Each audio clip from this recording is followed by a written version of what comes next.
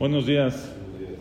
Dijimos en Abdalá que si una persona escuchó solamente la Beraja de Amavdil ben Kodesh Lechol y no escuchó la Beraja de Boré Pri Gefen, de todas maneras cumplió con la mitzvah, Yatzai de Jehová. ¿Por qué? Porque lo principal es la Beraja de Amavdil ben Kodesh Lechol y la Beraja de Boré Pri Gefen es para poder tomarse el vino. Entonces, si él no se va a tomar el vino, sino el que va a tomar el vino es el que está haciendo la Abdalá, y él sí dijo Boré Pri Gefen. A veces uno llega a Abdalá, están haciendo Abdalá en el Knis, entró tarde o estaba ocupado o no escuchó y no escuchó Boré Pri Gefen, escuchó las demás Berajot, cumplió, sí salió y de Jehová. ¿Cuál va a ser la halajá en el Kidush de la noche? En el Kidush de la noche también tenemos la Berajá primero de Boré Pri Gefen y después tenemos la Berajá de Asher Kidushanu Mitad Beratzabanu Baruch Ata Hashem Mekadesh Shabbat, que es la Beraja del Kidush.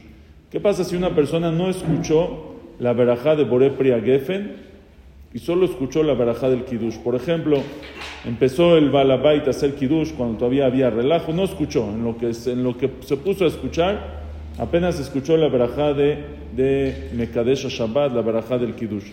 Salió Yedei Jehová, cumplió con la mitzvah, o en ese caso no salió Yedei Jehová. Muy bien. Muy bien y no muy bien. Muy bien por participar.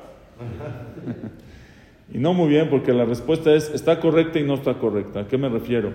Sí salió Yedei Jehová de Kidush, pero no va a poder tomar vino. O sea, el que hizo el Kidush, él va a tomar vino porque él dijo las Berajot completas. Pero este que escuchó la Berajá él sí cumplió la mitzvah de Kidush. Pero si él quiere tomar vino, entonces, si él quiere, haya motzi, entonces, no decimos en Betoja Seuda, puede hacer Seuda después. Pero, si él quiere tomar vino, si él le trajeron su copita y él quiere probar, él va a tener que decir, no pasa nada, que diga, Baruch Ata Hashem, Elokeinu melech haolam Boré Pri Gefen, va a decir la Berajá de Boré Pri Gefen, porque él no salió Yedei Jehová con la Berajá con la Berajá de Boré Pri Gefen. Entonces es muy importante que una persona sí escuche la Berajá de Boré Pri Gefen y si no escuchó, que diga después Boré Pri Gefen para él.